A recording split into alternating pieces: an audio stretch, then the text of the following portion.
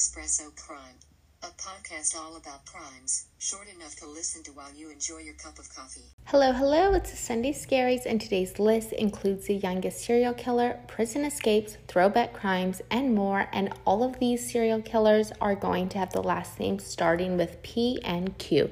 So let's get right into the list. Number 1, Lyndon Fitzgerald Pace is an American serial killer and burglar. Between 1988 and 1989, he robbed and killed elderly women, primarily in Atlanta's Vine City neighborhood. Among his burglary victims was Coretta Scott King. That's Martin Luther King Jr.'s widow. Pace was convicted of 4 murders but was not tried for a 5th. He received a death sentence for his crimes. I think it is just so interesting that one of his victims was a Martin Luther King Jr.'s widow. Just very interesting. Second on the list, Ivan Lee Page is an American serial killer who strangled 3 women to death in Flint, Michigan between 1998 and 2001. In 2006, Ivan Page was arrested on a drug and weapon charge. While serving that sentence, he was required to submit a sample of his DNA. In 2007, his DNA was matched the DNA that was found on the 3 murdered women. Following this match, he was convicted and sentenced to life. What a crazy way to end up being convicted. Just wild. Third on the list is a throwback crime. Charles Panzram, who was born in June 1891. He was an American serial killer, spree killer, mass murderer, rapist, child molester, arsonist, robber, thief, and burglar. Just overall absolutely awful. So in Prison Confessions and his autobiography, he confessed to having committed the murders of 21 boys and men, only 5 of which could be corroborated. He is suspected of having killed more than 100 boys and men in the U.S. alone, and then several more in Portuguese Angola. After a lifetime of crime during which he served many prison terms and escaped from them just as much, he was executed by hanging in 1930 for the murder of a prison employee in Kansas. So that one is just really wild. So many murders and so many prison escapes, and then was executed as well. Fourth on the list is Manuel Pardo Jr., so an American serial killer, and in South Florida, he was also a former police officer. From January 1986 to April 1986, he killed 9 people, so just over a couple months there. He was apprehended in New York City when he was found in the hospital with a bullet in his foot that matched those of his victims. He was convicted of 9 counts of first-degree murder in the mid-'80s, and he was executed in 2012. We have talked about him before, I think, on our Florida serial killers or Florida crimes. That one is just so wild to me every time that he was basically caught because he used just that similar bullet that was found in his foot to those of his victims. Just really crazy. Fifth on the list is Gerald Parker, born in 1955. He's an American serial killer. The crimes took place in 1978 and 1979, but Parker was not identified as the killer until 1996. Parker confessed to the murders and was sentenced to death on January 21st, 1999. Following his conviction, another man, Kevin Lee Green, who had been charged with the attack of the pregnant woman who survived and who was his wife at the time, had served 16 years in prison. He was exonerated and released. 16 years in prison for a crime that he did not do. Sixth on the list is Louise Pete. She was a convicted American serial killer. She was first convicted of the 1920 murder of a wealthy mining engineer and was sentenced to life in prison in 1921. She was paroled in April 1939. In May 1945, she was convicted a second time for murdering her employer and was sentenced to death. She was executed in April 1947, and that was making her the second of only 4 women to be executed in the California gas chamber. 7th on the list is Donna Perry. So she's an American serial killer. Born male, she was charged with 3 counts of first-degree murder in 2014 for killing 3 women in 1990.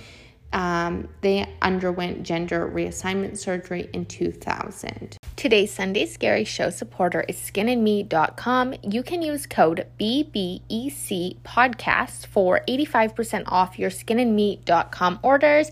If you love it, continue for the regular price of $24.99 or cancel with the click of a button. The Daily Doser lasts 1 month. It's made for your skincare goals and customized literally to the point of your name on the bottle. I love it. The active prescription-based ingredients are such a game changer. Thank you to Skin and Me for the code to share. This is an affiliate code, so I do receive a small commission. Thank you for your support through these links and for listening. 8th on the list is Michael Player, an American serial killer who committed a total of 10 murders in the LA neighborhood of Skid Row. Since the mid-1970s, it was the 3rd case of a serial killer who operated in that area. As victims, Player chose mostly homeless people, attacking them from behind and shooting them execution style. All of the killings were committed in the early hours of the day. 9th on the list, Harry F. Powers, born in 1893, was a Dutch-born American serial killer. He lured his victims through Lonely Hearts advertisements, claiming he was looking for love, but he would ultimately murder them for their money.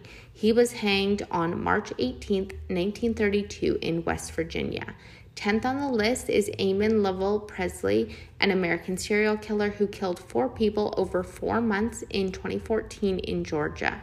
He fully admitted his guilt, and as a result of a plea agreement, he was given several terms of life imprisonment without parole. 11th on the list is Craig Chandler Price, an American serial killer who killed 4 people in Rhode Island between 1987 and 1989. He started killing as a 13-year-old. This makes him the youngest serial killer in U.S. history. That is crazy. The youngest serial killer in U.S. history. Wow. So the killings, though, they were absolutely brutal. I know that goes without saying, but these were beyond brutal. 2 victims he stabbed 58 times each. In 1989, he was arrested and was tried and convicted as a minor. By law, this meant that he would be released and his criminal records would be sealed when he turned 21. This case led to changes in state law to allow juveniles to be tried as adults for serious crimes, but these could not be applied retroactively to Price. During his incarceration, he had been charged with additional crimes. He was denied parole in March 2009 and shortly after was involved in a prison fight, which resulted in a CO being stabbed. Price was then transferred to another prison. On April 4th, 2017, he was accused of stabbing a fellow inmate with a 5-inch homemade knife. On January 18, 2019, he was sentenced to 25 years for that crime. 12th on the list is Alfredo Ronaldo Prieto, a Salvadorian American serial killer. After being initially convicted for a single murder, he would later be connected to 8 other murders that were committed in Virginia and California between May 1988 and September 1999.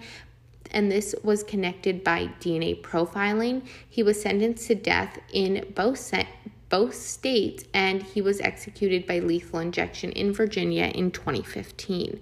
13th, Dorothea Helen Puente was an American convicted serial killer. In the 1980s, she ran a boarding house in Sacramento, California, and murdered various elderly and mentally disabled boarders before cashing their Social Security checks. We have talked about her before, and she was also included on the Netflix series Bad Roommates. It is just an absolutely wild case. 14th and last on the list is Quejo. He was born around the 1880s and was the first Nevadian serial killer, killing 13 people. It is believed he died in the 1930s, though his body was discovered in 1940 by prospectors working near the Colorado River. This one's just really interesting. There's not a lot of information there, but just the being like such a throwback crime and then being discovered as well. Just really interesting. That wraps up today's episode. Thank you for listening, and I will see you next Sunday for more Sunday Scaries by Espresso Crime. Bye for now.